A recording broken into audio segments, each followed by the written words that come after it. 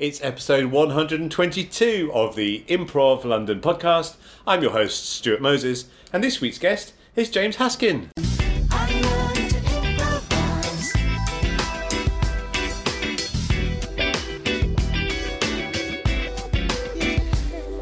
Hi. Hey, how you doing? That was my cue, right? My name. That was you. That's the bit. Speak then. I'm ready. Speak when you hear your name. Got it. Throughout? Like, you're going to cue me every time? Yes, James Haskin. Okay, I am. cool. And I'm going to refer to you by your... Well, I'm going to refer to you as James Alexander Haskin. Yeah, because there are other Jameses who might be in the room. We don't know. Oh, I find that very hard to believe. Yeah, I mean, it's a small room.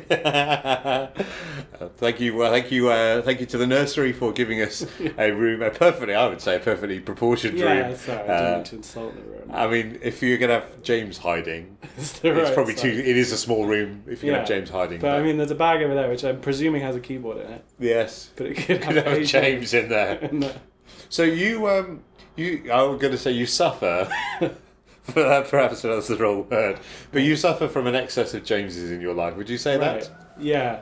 Sometimes I think like it's just boring. Like I have to change my name because it's too awkward to have a bunch of Jameses. So maybe I should take it upon myself. Like I'm noticing that problem, but I'm not doing anything about it. So maybe I should just change my name. Like, isn't it a bit stubborn to keep the same name when it's confusing? My boss at work is called James. Oh, really? I didn't even know about that, James. My boss's boyfriend is called James. I'm in an improv group with the James. That was the James that I was thinking about. There are other Jameses. Tell me about James and I. So James and I is me and another James Irving. So it started off as like a stage thing where we do kind of slow burn scenes that get weird. That was the initial premise, I think. Yeah. We rehearsed it for quite a while before we showed it to anyone. Maybe 4 or 5 months. We were doing it fairly regularly. That's a lot. That seems a long time in development. Yeah, it took a while to just work out what it was. Like I kind of knew how I wanted it to come across, but I didn't necessarily know how to get there. Yeah. So it took us a while to figure that out. And I think initially I tried to make it too complicated, and it was too much for us to think about. So it was getting rid of some of that and making it more simple and more instinctual. And we're kind of part of the format is that we're always trying to find like an unusual thing, not necessarily like the first unusual thing, because quite often there are lots of those. If only there was some sort of improv school right, that could use that idea of the first unusual thing. I don't know what we'd call it. No. We'd call it game. Yeah. Call it the game of the scene. I think what we're doing is just doing that really slowly. We're doing like a UCB game-based scene at a speed that I can play at, which is where one scene lasts 15 minutes. Like that's where I'm comfortable. I'm very much of that. Yes. Yeah, I just need it all at a bit of a slower pace. Yeah, that's quite handy. And the thing is usually like this feels emotionally true at this point, but wouldn't necessarily exist in the kind of world that we've set up. So to start off with, we're trying to make it pretty grounded, which doesn't always happen. Because one of us will kind of throw odd curveballs in there. But then when they come up, the idea is you just integrate them. Okay, cool, that's part of the reality that we're in. And then at some point you'll find out some piece of information that feels like right. It feels like the right thing. But it doesn't fit within the kind of world that you've created. So you go, okay, well, what happens if we follow that? And it's like you find a little crack in the world that you've set up and you just pull it open and you're like, what happens if this keeps getting bigger? And that's the idea, really. And we don't always hit that, but that's the kind of thing that we rehearsed, and that's roughly what we're aiming for, is that thing where it just gets bigger and bigger. Yeah, and so that the idea is it just feels kind of surreal, but it's mixing that in with things that are grounded. The guy who does the music for our podcast has pointed out that we do a lot of product placement. Really? Yeah, which I think is just from like grounding things. Yeah. So it's like, okay, this is in a Tesco Express or whatever. I will mention like Uber, because it's like, okay, these feel like the right kind of details for that specificity. initial world. Yeah. And it helps with the grounding. Yeah. Yeah, because then it's like, oh yeah, I can relate to this, and then until you can't. So hopefully we're kind of carrying people along a little bit on that journey with us. We don't want to leave people behind or have people watching it and be like, this is just two guys showing off, which, I mean, it is to an extent. But we want people to feel like they're coming on that journey with us and that we're discovering it as they're discovering it. So are you asking for a suggestion at the beginning? No, we don't. Nice. See, that would be a good way of getting people on side. I don't know what we do. I don't think you should. I don't think we should ask for we suggestions. don't. I think suggestions are generally rubbish. Yeah, because I'm not sure what you do there. We initially started off asking for a suggestion. So initially, because we'd rehearsed it for so long, we had a really complicated opening, which we... Tell me about this in every quickly. single excruciating detail. I'm trying to remember what the things were. There were maybe like 3 different things that were like, we have to go through all these 3 things What were they? before we can do a set. So one of them, I think we did take a suggestion, but up front we were like, we're not going to use it. You just take it, and then, Yeah. or you just tell the audience you're not going to use it. Yeah, so we were like, I love that. That's if you were going to brilliant. give a suggestion, what would that suggestion be? And then sometimes we'd use it and sometimes we wouldn't. And then we did that a couple of times. I think you should be more militant. I think you should go, can we have a suggestion?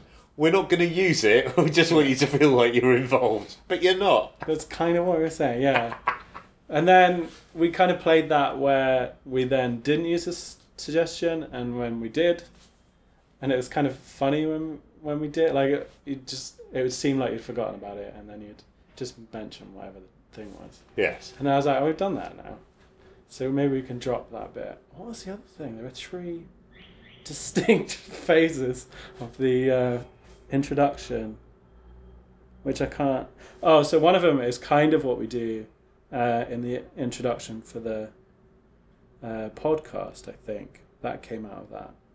So what we do there, which we don't always do again, is just like if it feels like a fun thing sometimes, is that we will describe the show and give it some kind of metaphor and then keep adding details to that metaphor until it doesn't make sense anymore.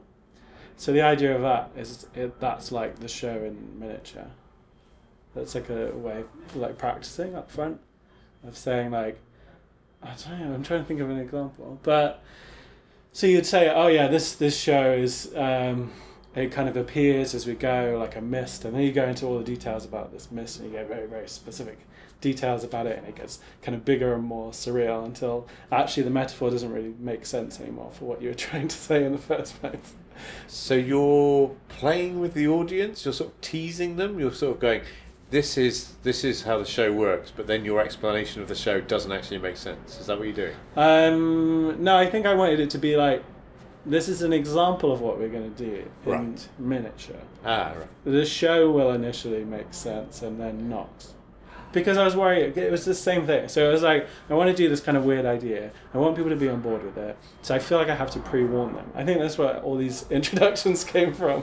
It was like, I have to set people up for what's going to happen.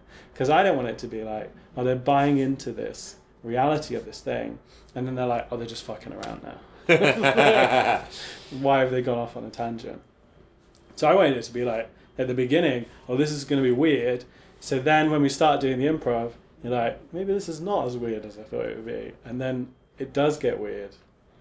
But I don't know. I overthought it. It was too much. So we've dropped all of that now, I think. What was the third thing? I don't know. Maybe it'll come to me later. But there was a third thing. And I think... And we did one show at the nursery where for some reason, I can't remember exactly why, but we were like, oh, we're not going to do that, we're just going to go in and do a scene. So we just come out and explain it very simply and say, this is how it works. And we did it with, the way we do the live show now is that the guy who does the music for the podcast will... Who is called? Dan. Give him a name. Give him a name Ninja check. Slob Drew Me is his like recording name. He's the guy I went to school with, they've known each other forever. So for the podcast, we record it and we send it off to him. He lives, which is just like a practical thing because he lives in Southampton and he can't bother to come up here. So we send it to him and then he does the music and he improvises the music while he's listening to it for the first time. So we'll talk about the podcast side of it in a minute. Yeah. So he does that. So for the live show, it's backwards. So he records us a track. We just give him a length of the set we're going to do. He sends us a track. Yeah. We've never heard it before. Yeah. Until we're on stage. Wow. And then that kind of informs. So now the intro is just that. We just come out, hi, we're both called James. Here's a show that we're going to do, which feels a lot more comfortable. And the first time we did it that way, I maybe wasn't quite ready to let go of the intro. It's like, but the intro was important. And I think James said to me, this way just feels less pretentious. And I gave in to that. I was like, okay. I don't think you should let that be your guide either way.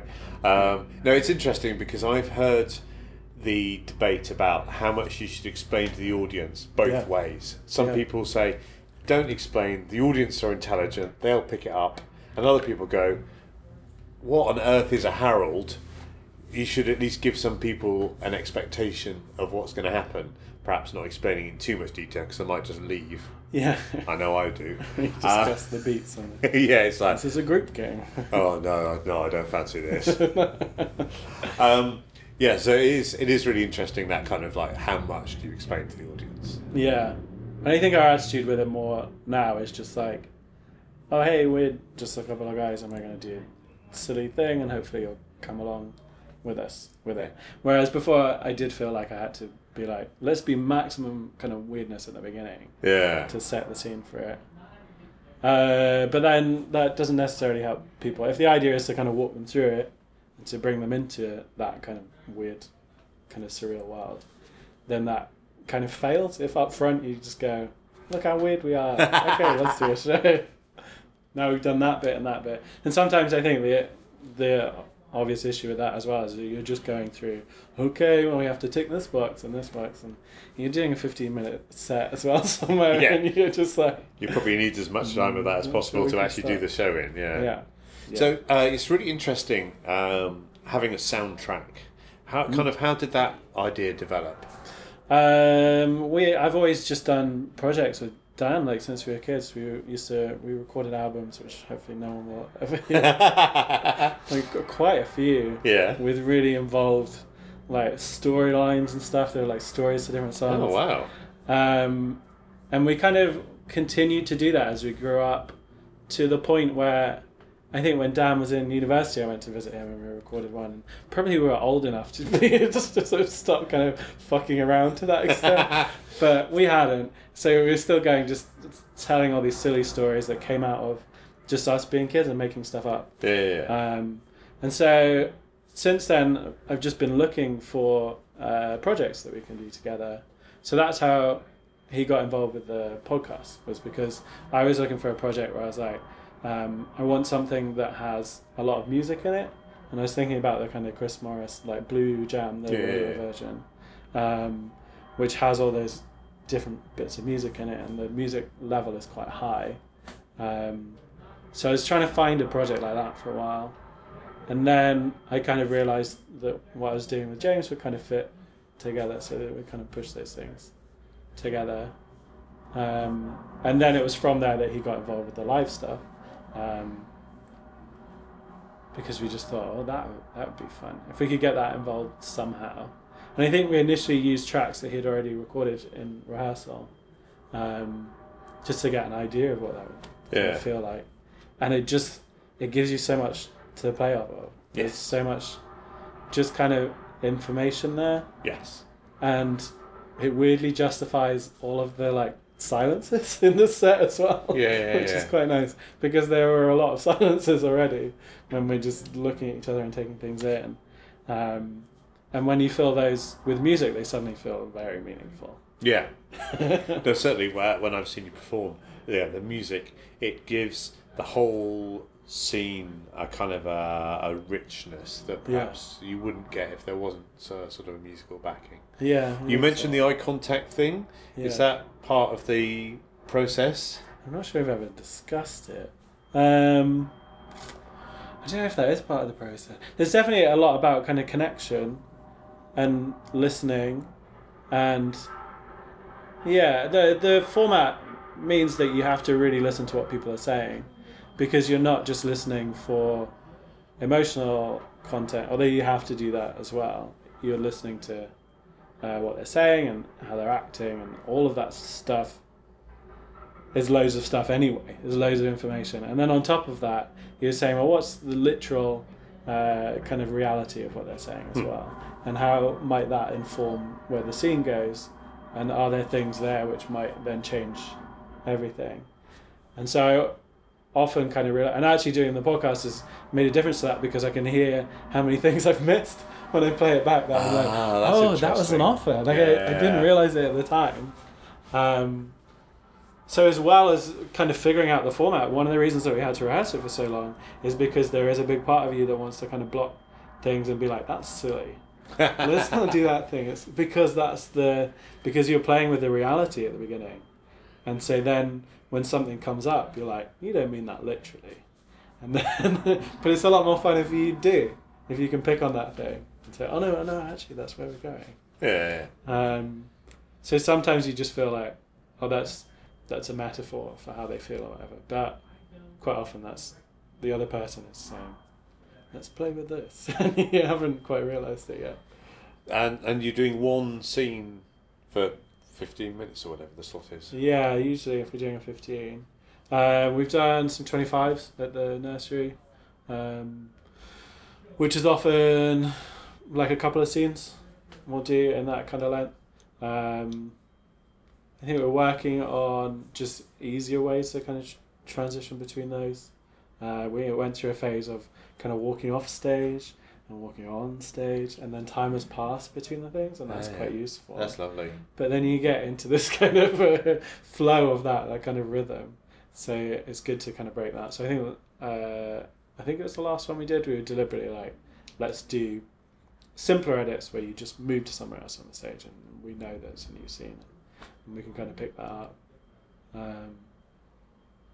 So that's usually how that works. It's not unusual for the first scene to still be like 15 minutes. It does seem to be, when you're kind of developing a new form, it does seem to be that a lot of the time it is a case of removing things. It's like just making it simpler. I almost think you need all the detail when you're starting it, but then it's just taking it away and just simplifying it. It's really and you cute. want to make some of that stuff subconscious, I think, to a point. Is that initially you have that stuff in place, and we probably had too much stuff, but it's to do with the kind of tone and what do we want this to look like, and communicating that idea to someone else. And so it came from me initially. The kind of project is that I came in and spoke to James, because I'd had an idea of like something that I wanted to work on. I wasn't sure who I wanted to work on it with, and then so originally it came out of James and I are both in Classic Andy, and there was like a bring your own team jam, which is like a C3 thing that they used to do, and we were the only two people that could make it that evening from Classic Andy, and we were like, well, we'll do it anyway, we'll go and see what happens. And we just really enjoyed it, and it was just this really fun thing. How do we do that thing again? And then I just kind of said, well, actually, I had this idea that I wanted to work on with someone, so maybe this is a good way of doing that.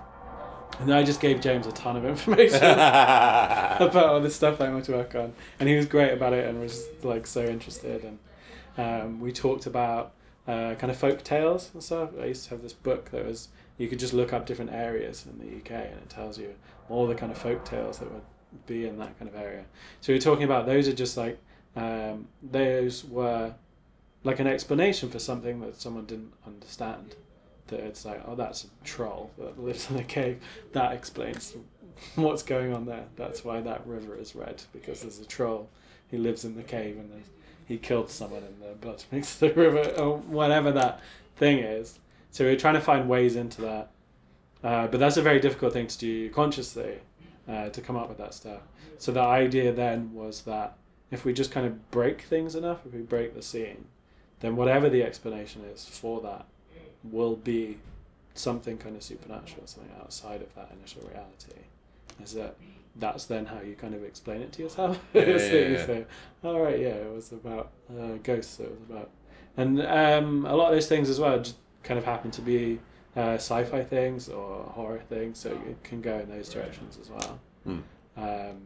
That's how you fill something in. We did a lot of shows at one point where there was kind of a time travel element to it. There was one that we did early on where we were like, "Oh, this is going to work. This is going to be good." Which was we played these characters who had been at university together, and they were reminiscing about when they were at university. They were drinking Snakebite and Black. And that. Snakebite and Black. Yeah, and they were saying, "Oh, this kind of takes me back to university." And they were talking about when they were chained to a tree, and then the scene just kind of transitioned into that. So then we're kind of climbing around on chairs. There's this tree. One of us is chained to it. James is climbing all around, and we were like, "Oh, there's something here. There's something interesting about that." And that, I think, it just came out of that idea of this takes me back. And it's like, well, what's the literal version of that? And then can we go back to that place? Yeah. And using that as a way to access that. So we used to do quite a few that were about that kind of. And then every time we notice a pattern, we're like, oh, let's stop doing those. So I think maybe we were like, we've done a few time travel, so we can rest that for a bit. And that's the other thing as well, is we're always trying to pick up on what have we done recently, what can we change, and just always doing that. And we don't really rehearse it anymore. Often we'll have like one rehearsal before a show because we know we've got that coming up. And we'll just remind ourselves of how does this work? What does this feel like? And yeah, try stuff out that way. And then the only other thing is we'll just say, what have we done? And what else can we do? There must be other options of things that we haven't done yet.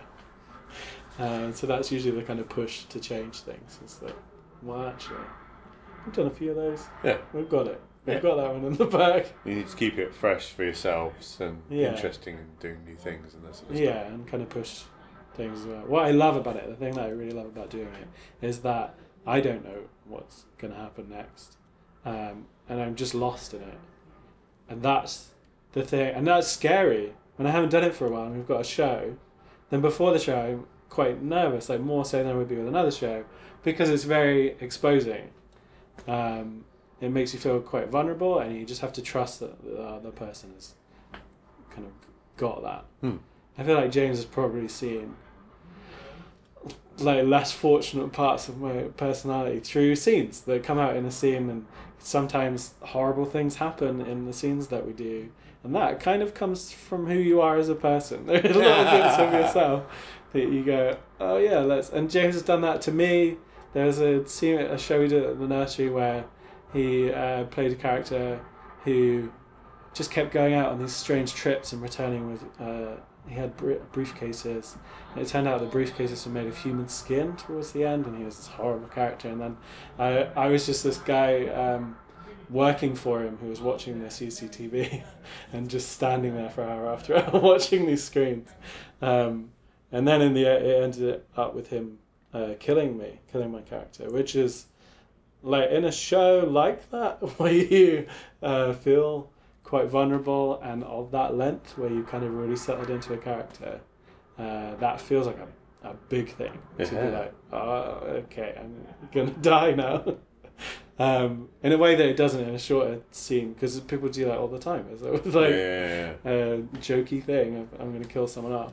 But once you're that invested in it, and then you kind of see that in the other person. And then you just have to trust that they have control of that thing that they're doing, and James has huge amounts of control of what he's doing all the time, and so he can access that stuff in a way that still feels safe, and afterwards you feel a bit like dazed, but otherwise unharmed. That sounds a good state to be in after a show. And that's what I always remember as we do it, as we go into the show. Like, oh yeah, that's how you do the show. You just give up everything and completely give yourself to it and invest details of your life into it. And then it becomes its own thing. And I think that's how we approach it slightly differently as well, as that James does have maybe more control. I don't want to say like put words into his mouth kind of thing. I don't know exactly how it processes it. But what we've discussed before is this idea that he will see like different routes that something can go. And he'll say, oh, I'll say something and it'll create interesting kind of possibilities of where it could go. Whereas I can only ever see the next little bit. What's the next step that I take? What's the next line that I say? What's the next like movement? Is as much as I know of the show. And then it's just that, and then what's happened up to that point. So I'm always just going a little step, a little step, a little step. And then hopefully that kind of works out. And what I like about it is when we put together a show that you look back on and you feel like, oh, that had a premise. Right. Which doesn't always happen. Yeah. But it wasn't one you were conscious of. Yeah. It's when you realise afterwards. And those are the nice things for me. Those are my favourite kind of shows that we do. Is that you go, oh, there was a thing in that character and it got bigger and then it became a premise and then we exaggerated it and it kind of tied together. Which is not a thing I'm sure I could do consciously. I would find really, really difficult. I don't necessarily have those skills or that kind of practice of going into a scene and being like, okay, this is what's happening and this is maybe where it could go and how that'll wrap up. But I can do it over 25 minutes and a little bit at a time. And you mentioned it before, but you also do a podcast of it. What was the inspiration for doing that? I mean, personally, I discourage anybody else from doing podcasts because I don't feel it's too crowded. It's too crowded. The market's too crowded. I need to remove all of the competition. So yeah, as I was saying, we did the stage show initially. I was looking for a project that I could do with Dan where he could do music. I'd been listening to the kind of Blue Jam stuff, which is the Chris Morris radio version of Jam, and and I thought, oh, that would be a fun project that we could put these things together. I'd come up with all sorts of like complicated ideas for projects as well that I'd pitch to Dan and then be like, oh my god, this is too much work, we can never do this. So that felt like an accessible way of doing it. Oh, this is the thing that we do on stage. I wanted to learn more about recording audio stuff for work because I work as a media technician at a college, and it was helpful to be able to teach people how to use Audition as the package that we use, the Adobe stuff. And that was that part of the general Adobe package that I wasn't very familiar with. I didn't really know. Apart from recording stuff when we were kids, we recorded music, and we used a program called Magix, which was I got for Christmas one year. Oh, right, wow. The initial version we had, Dan had on a CD that I think it was like a dodgy copy, which is like a really old one that we had, and then at some point we upgraded. So that was my Christmas present. So that was my only experience of recording any audio, was recording those things and trying to figure out. So I knew like little bits of that kind of puzzle, but not a lot. And yeah, it was weird that actually he ended up going into doing music and learning loads more of those kind of bits. But I hadn't at that point, and then I thought I could do with learning this stuff because they do podcasting units and stuff at the college network. Right? So yeah, I wanted to get better at that, and I try and do that all the time as well when we do it. It's like, how can I make this more interesting in terms of the sound? Or more like a complete package. So I mix in the music, we have sound effects, and they're like interesting, and I try and find different things each time. And I'm like, oh, this, if I tweak this, then this will give it an interesting sound. And I wanted to have that kind of flowing thing, so you just feel like you kind of sucked into it a bit. So as an example, one of the things that I worked out that you could do is when you have like your kind of Atmos track in the background, so you have the kind of general room tone noise wherever that location is that the scene's taking place in. And once you've established that, that's just like a constant level of noise usually. And then I realized that you could set it up so that as the music gets louder, that gets quieter, and set that up as an automatic process. so that the music causes it to kind of scoop out and you lose those bits. Mm. And that's that same thing of like, how do you make it feel like one thing, one kind of flowing thing all the way through? And well, that's one way of doing it. So the level of something comes down, the level of the music goes up, and they kind of switch places on the way throughout. So that felt quite good. I was like, oh yeah, that's an interesting idea. How do I do that? And like Google it and figure that. So in a way, it's figuring that stuff out. It's figuring out, just how do we improve it? How do we make it more interesting all the time? It's the same thing as kind of with the live show. What haven't we done? How can we change what we do? And then I send it to Dan, and Dan had been kind of starting out improvising stuff as well. So that was where some of it came from. Was prior to that, he would spend a long time working on kind of albums that he would put together, and I'd try and help him promote them and get people interested. And it was always this real uphill struggle to just get people interested. And so there was a kind of disappointment to that sometimes, that you put all this work into a project and you put it out there, and then people are not as interested as you'd hoped. And he was kind of then investigating improvising music as a way of like putting together ideas and exploring things. So he'd started doing that, and then it just kind of happened at the right time that those things came together. And we're like, oh, let's do this on a podcast. And the nice thing about podcast is that you have the opportunity to reach many more people than you can with your live shows. Yeah. Potentially. Has that been the case? I'm not sure how many people do listen to it. Neither do I. I have no idea how many people listen to this podcast. I totally know. Check it all the time. You know, like down today. It's not a huge number of people. They're quality over quantity. Exactly. Yeah, I hope it really connects with some people. I'm pretty sure my dad listens to it on a regular basis. Nice. So that's the main the main audience that we're aiming at. As long as we please our fathers and our mothers. As long as Dad gets it. And I think my mum kind of has listened to it as well, and maybe she didn't get it as much at first. And she's more of a Chris Morris fan. Kind of she likes she's like a purist. I think initially, I don't know, maybe it was a bit weird. And then there was one point where I saw it at Dan's wedding when Dan got married, because we've kind of made him part of our family. So my whole family was there for when he got married, and I saw my parents, and my mum said, "Oh, we were listening to your podcast on the way down." Wow. And I was like, "Oh, so we've kind of like we've broken through it." Like my dad just got it straight away. Yeah. In a way that he just understands things that I put together, because quite often I make these weird things and other people don't necessarily get them. He'll just be like, "Oh yeah, that makes sense. I got it." And although when you do the live show, it's just the two of you, you've had some guests for the podcast? Yeah. Tell me about that. So again, we just wanted to change it up a bit, and that's been a really fun way of doing it. I think the first one we had was Rhiannon Vivian, because she was around. And it was amazing. But also... It's a good job she's very talented and brilliant, isn't it? Yeah. But also around. Yeah. So I think... I'm not sure exactly when we agreed that, but I think James was just like, I think she'd be up for it. And so we asked, and then that was just so much fun. And she was really great at that and just kind of got it as well.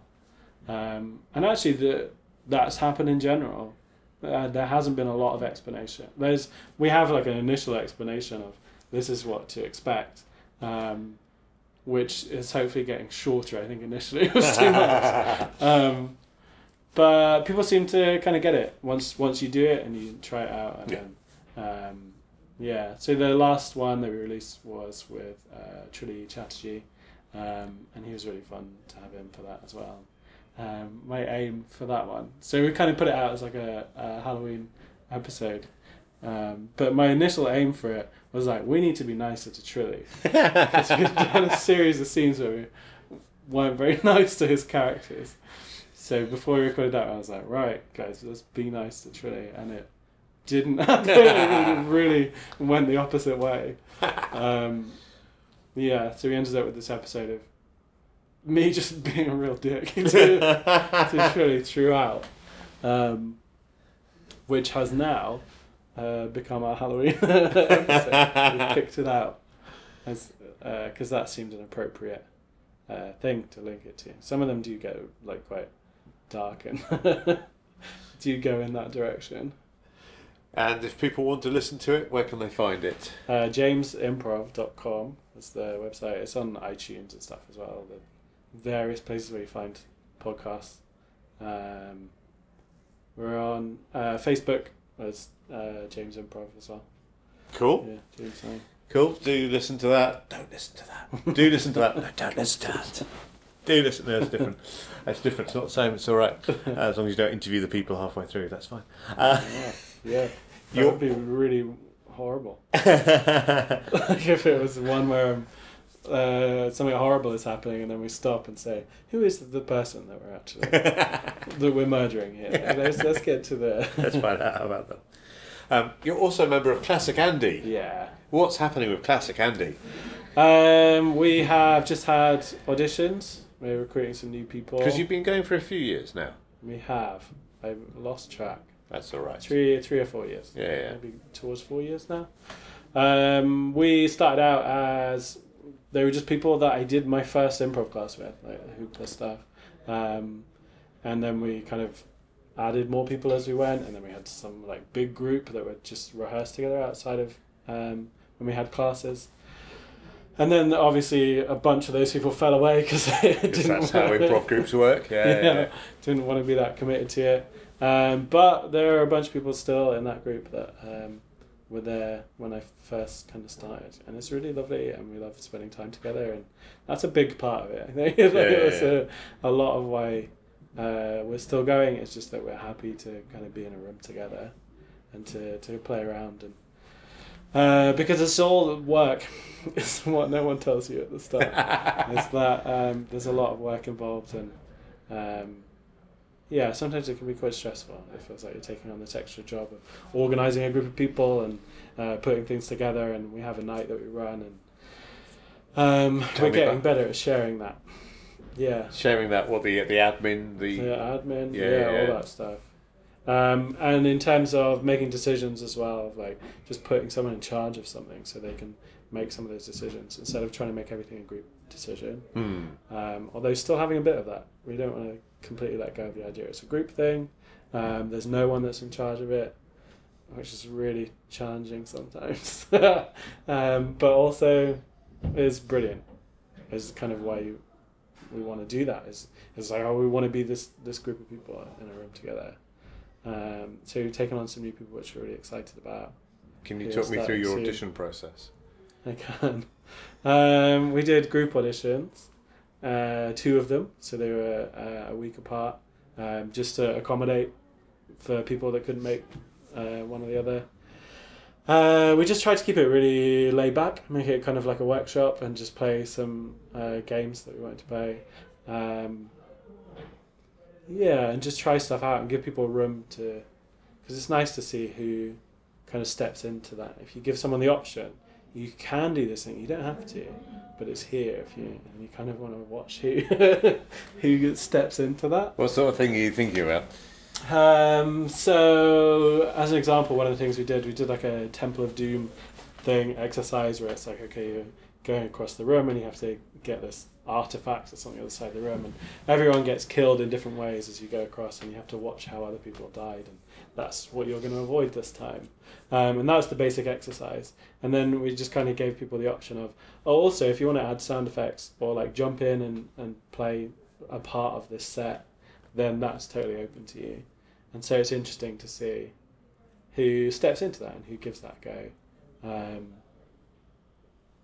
And that's obviously not entirely what I made this decision based on. It wasn't just like, okay guys, we're going to do this one exercise and then we'll see. Then we'll, we're going to sort you all out.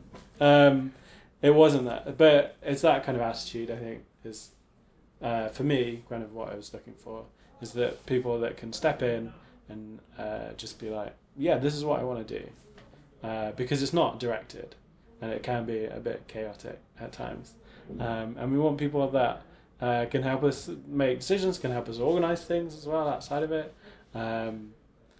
So personally, and I think people were looking for different things and different skill sets, and there are definite skill sets that we're looking for in terms of like how people behave in a scene, and how they engage with things. But I think the biggest thing from my perspective was that thing of like, who can we throw into this group and just they're going to get on with it. Which I probably shouldn't mention who it was that we chose because they haven't started yet. Maybe they'll come to a rehearsal and be like, oh my god, I made a horrible mistake. But we feel like we have made some good quality decisions. Fantastic. So tell me about the night that you host. Yeah, so it's called Improv Comedy Party. The idea is it's a bit like a kind of party setup. There's games where we get the audience involved. Costumes, we always do some kind of elaborate costume that takes too long to put on at the beginning of the show. And we kind of try and dress the place up a bit, and there are sweets, I don't know, it's a party. You get it, you get where I'm going. Yeah. We're trying to just try out different things as well at the moment, because I think we got to a point where it was like a competent improv show, and we had 2 other acts, and we had us. And we were like, what if we just had 1 other act, and that just gave us time to play with a bunch of ideas. So the last one that we did was probably the first one where we were trying out some new bits that we could do. So it was our Halloween show, and we added a section where it was like, we're going to have an interview with the inventor of Halloween. Whatever you've ever wondered about Halloween, any of those kind of traditions that you think are a bit strange, you can ask the person that invented them.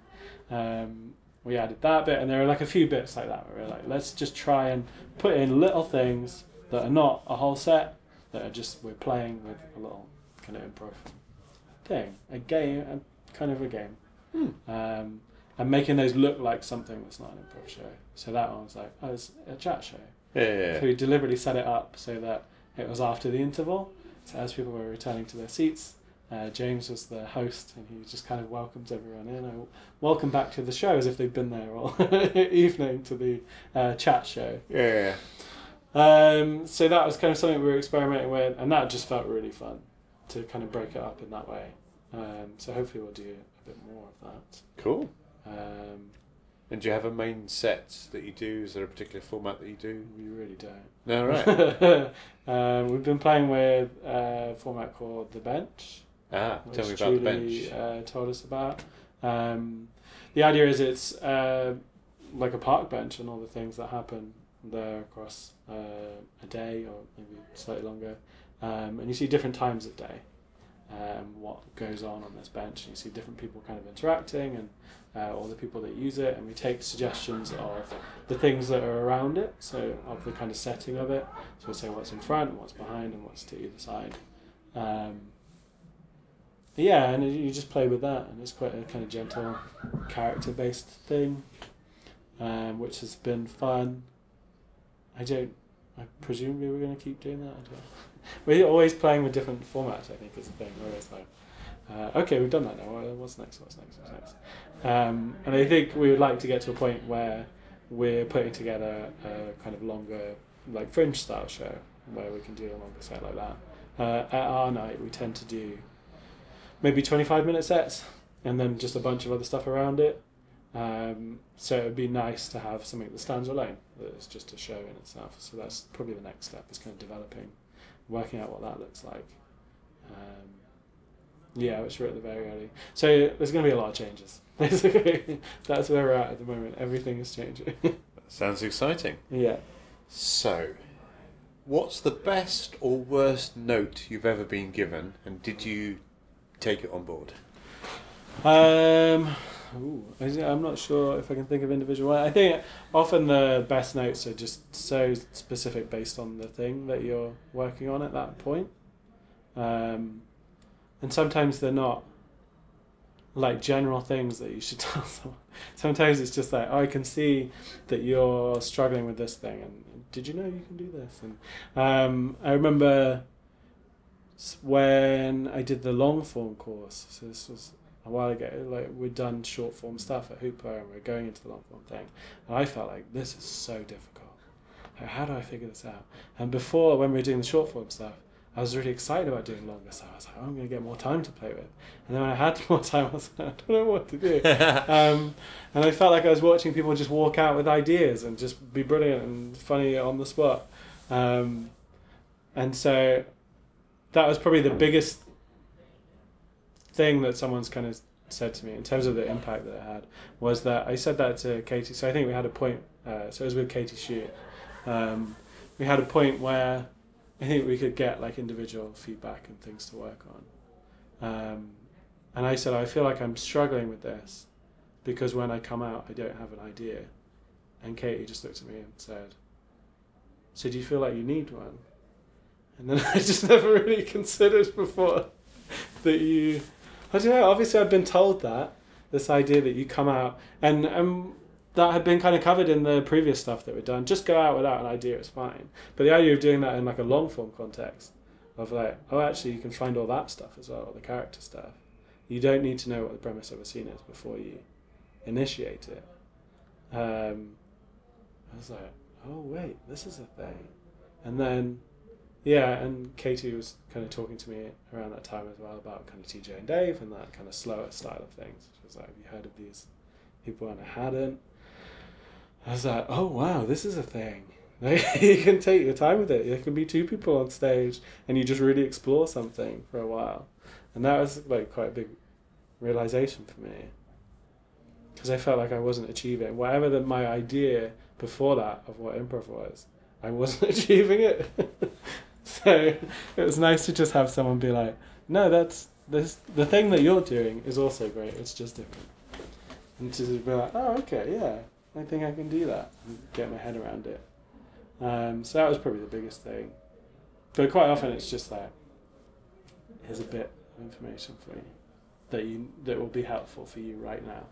You go, oh yeah, that's helpful. But then I find those things really difficult to remember afterwards. That's interesting. When I'm not then struggling with the same situation, unless it's applicable then to something else that I do. Like I remember in like beginners classes with Maria Peters as well, where she was telling me, just say what it is that you feel. And so that's a little voice. So I internalized that voice at some point where I was just being like, just say it, just say it, just say it, just say it. And I try and do that as much as possible. Even in like James and I sets, where we've got time to develop stuff and it can go in a weird direction, there's still part of me that's just sometimes just goes, nah, shut up.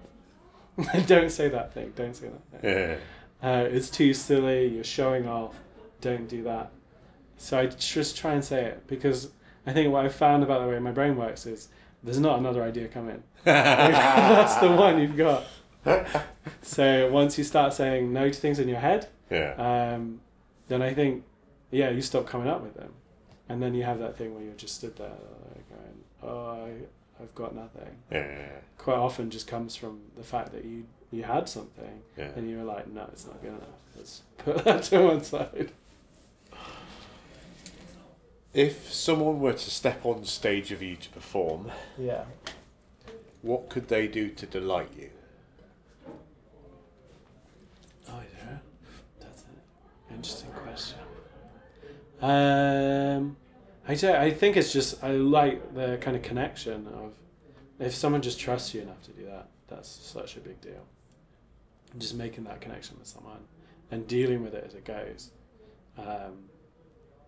Because I think sometimes you see people make a decision out of kind of nervousness, and sometimes the way I improvise, like if I'm in a jam or something, I'm aware that sometimes I can make people feel nervous in terms of like, maybe I don't know what I'm doing, because there are pauses and they feel like, oh, I have to fill these gaps in. I love a pause. A jam is not the right place for a no, pause. Right, it's not. And perhaps it should be, yeah, but it generally isn't. And I probably wouldn't do that now. But there was a point where I was kind of experimenting with that stuff, and I was doing a bunch of jams, which I haven't really done for quite a while. There was a point where I was like, I want to be doing, the kind of reps thing. I want to get through as many of these. And I was experimenting with that stuff, and you can kind of see that a look of slight panic in the other person. of like, oh no, have we got this? So the opposite of that is the most delightful thing, is the nicest thing, is when someone is just going, let's just commit to this and see where it goes. Like, you've got my full attention. But I think that's the thing. It's, you've got my full attention. I find that I do a lot of improv scenes that are about like looking at someone or someone seeing you. And I think that's a thing that I just think about a lot, is this idea of like, when you have someone's attention, that feeling of just, I see you. I see what you're doing. Is really lovely. That's my favourite thing. It's very abstract, isn't it? No, it's good, and it may answer my next question, the big final question. Yeah. What is your signature move? What do you do that saves the day, brings the house down, that people go, classic Haskin? Oh yeah. I've heard you ask this question before. I thought about, do I have? I think people would say that I'm grounded, and there's part of me that really hates that because it feels like a restriction. And initially it felt like a compliment, but the more people say it, the more I'm like, oh, I don't know if I like that. But there's something to that, to this idea that I'm going to use a thing that I know and then kind of go from there to go into something else. I find it so difficult to do the opposite. Which is something that I'm rehearsing at the moment, where we were doing physical things and starting with that, where you inhabit like a character physically, and what does that character sound like? And I just have got to the point a few times where I'm like, I can't do it. And there's a real kind of discomfort in that for me. So I think some of those kind of moves that I've made have come from that base. But the idea for me that someone is grounded is like, you're always bringing things back to reality, which is not what I want to do at all. Like, I don't know if that's kind of obvious from the fact that I do this weird show and podcast that was my idea in the first place. But that's set up that way because I'm like, oh, here's how my brain works. Here's what a show looks like. That's a version of that, which is like, let's start where we know, and then find the kind of odd, unusual things that we want to play with out of that, and then let it get weird. But I feel like that's about trust as well. And when we're doing the kind of James and I show, it's always about re-establishing trust all the time. And I think I have a big thing with that, of like, I need to know that I can trust people. And I don't always naturally trust people. I feel like I have to know them well enough. So I think that's part of it as well. Like, if we haven't done a James and I show for a while, as I'm stepping onto stage, I'm like, can I trust this guy? And I'm pretty sure out of the however many hours we've done of improvising together, that it's going to be fine. So that's why. So I try and establish trust with other people. Hopefully, people would feel kind of trusted to do that stuff. I've gone really off topic, but the point that I was getting at is that thing of like. I would hope that it's this thing of finding the interesting thing that you hadn't considered inside like an everyday situation. It's the combination of those things that I think is really interesting, when they kind of rub up against each other. And sometimes that's scary and sometimes it's funny. Whatever that thing is. And that's just my favourite thing to play with. So maybe that's an answer. Fantastic. Fantastic. Thank you for being a guest on the Improv London podcast. Thank you. I made this. That's improv!